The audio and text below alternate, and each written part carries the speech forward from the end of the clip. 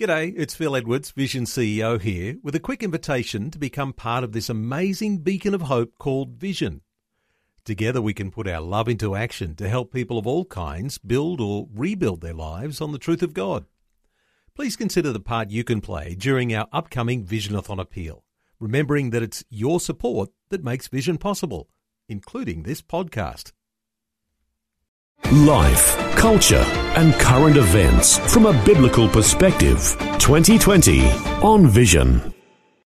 As we do on a Thursday, always so good, just getting some great insights from Charles Newington, the National Director of Family Voice Australia, back with us today. Charles, welcome along.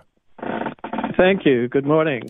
Charles, you're in your office in Adelaide today, and I know you've been thinking deeply about some of the issues that are going on around the states and raising some awareness of the push for euthanasia in the state of Queensland and New South Wales, and the decriminalisation of abortion and the right to abort until birth in South Australia.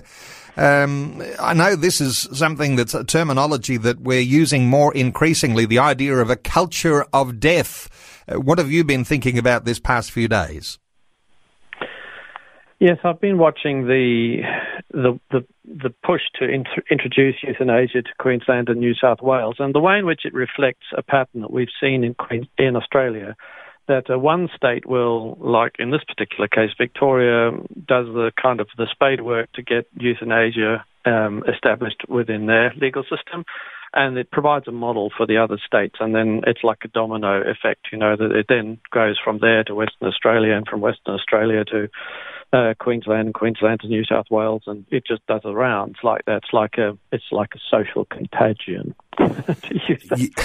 And this contagion, as you call it, it's an interesting thing that's happening because people in Australia are accepting this so readily. We're experiencing here a culture change. The idea that it's okay to kill people or to commit suicide. I mean, it's a dramatic cultural change, isn't it? It is, but I don't think that people are thinking that deeply about it.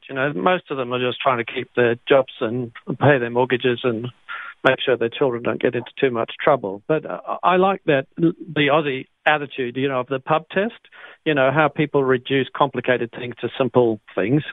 And they just cut out all those complicated arguments that people present. And so in the pub test, if somebody said to them, I'm from X party and we want to introduce euthanasia and abortion or whatever, they'd say, so what you're saying is it's okay to kill babies in the womb so long as they're still in the womb, but we can leave them to die if the abortion doesn't kill them.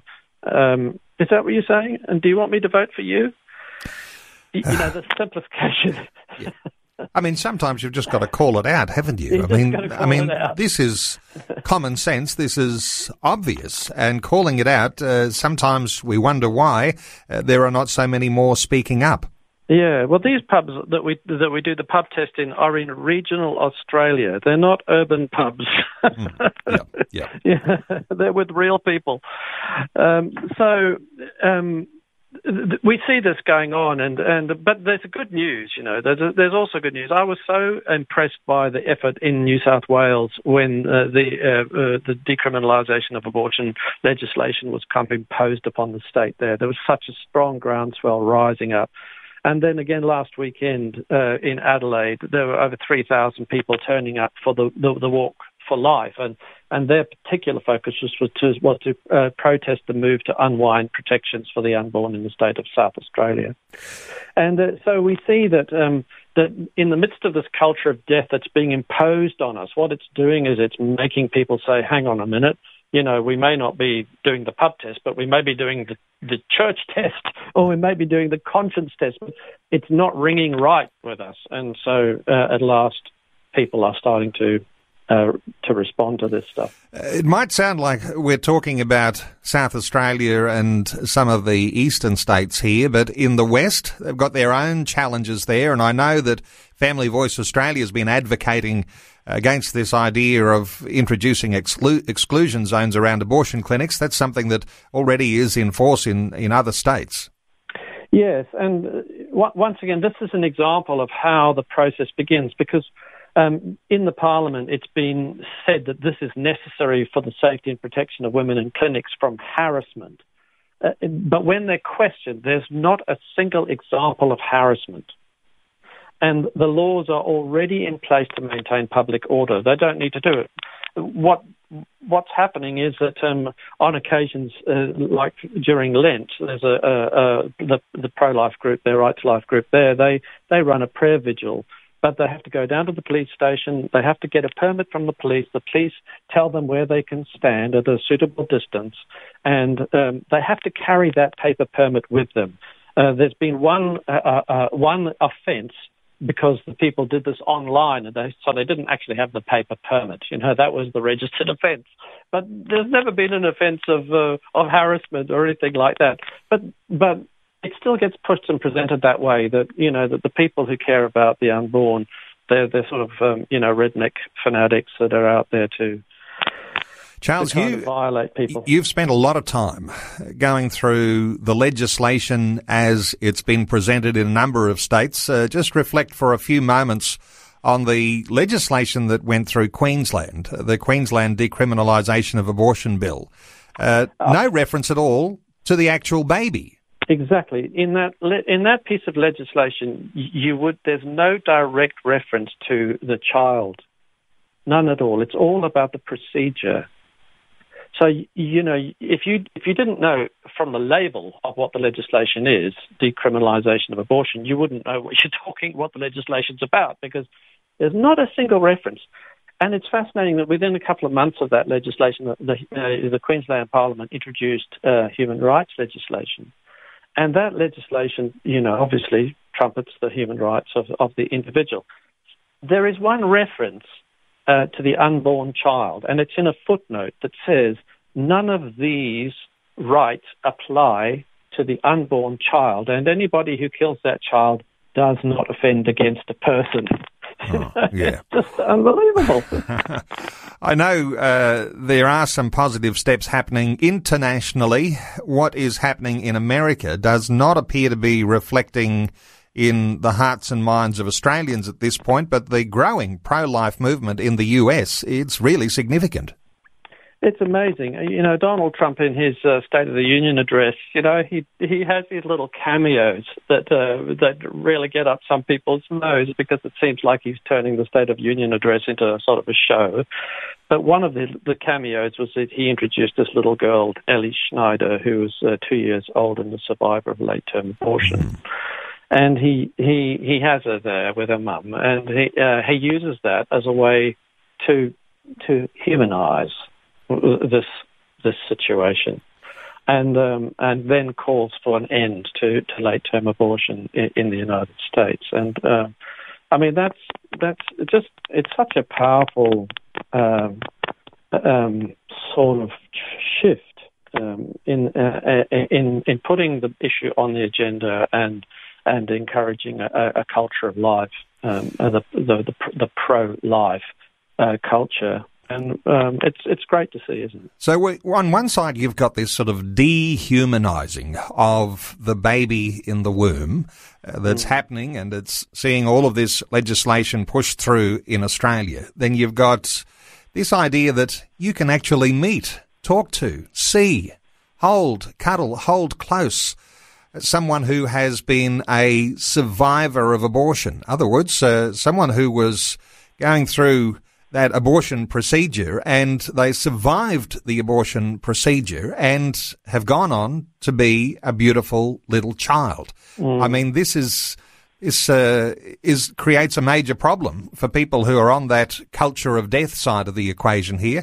What are your thoughts on those issues? Because that's happening here in Australia too, Charles. Yes, well, I think that the language, like in the legislation that fails to reference the child and that always refers to the unborn child as a fetus, actually the word fetus means little one, but to most of us that just means something that doesn't have identity.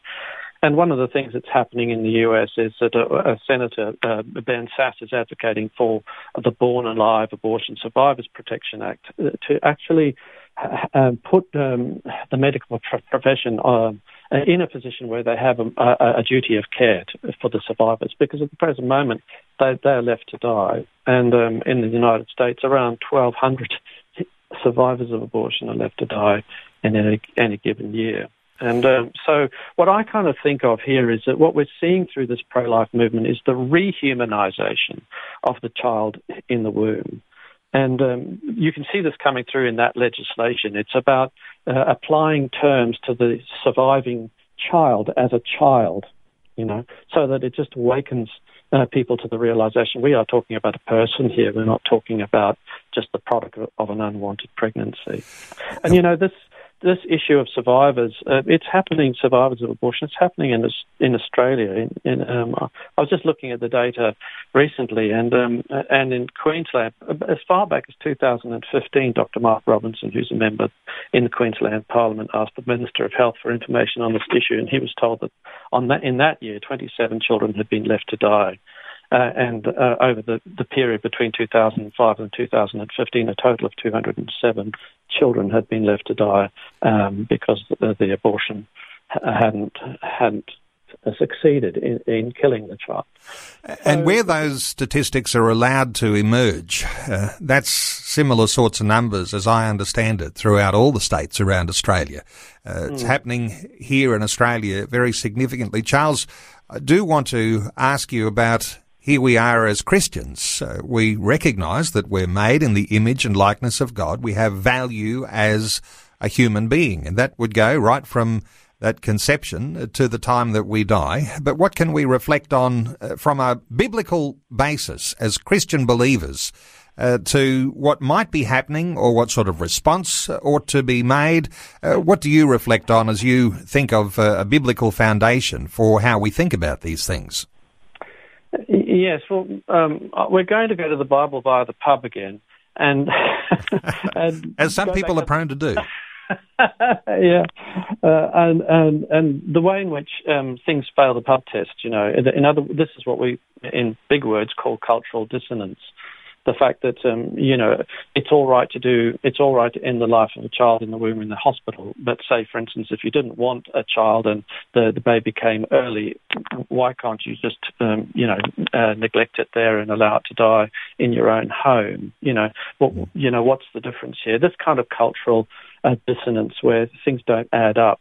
This gradually, it just builds up and builds up. The evidence for this dissonance just adds up and adds up until people start sort of saying, no, this just isn't working. And they start looking for a moral value or a moral standard other than human nature, because human nature is just so unreliable. It's such a terrible and complicated mix of good and evil. We see in the same people acts of great self-sacrifice and integrity, and then within a short space of time they're doing very selfish things and deceitful things. I speak from personal experience.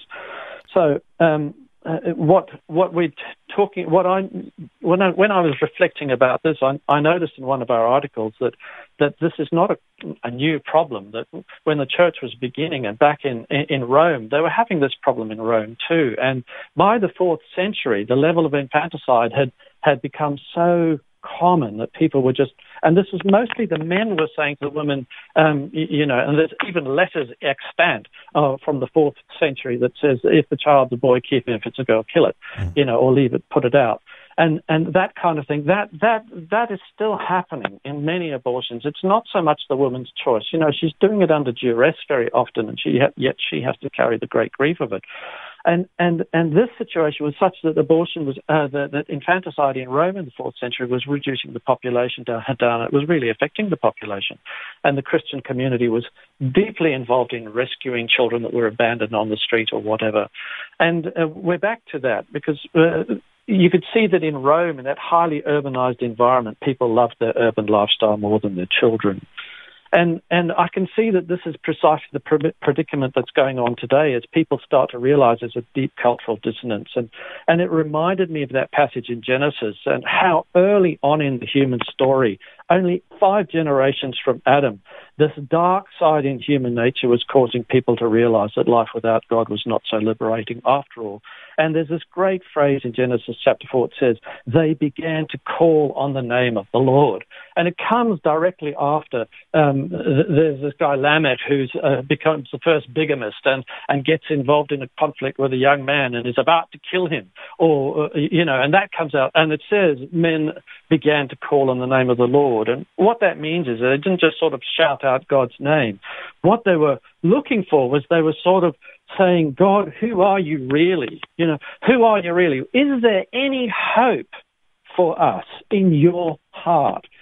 Are you a God that we can rely upon to get us out of this mess that we're getting ourselves into?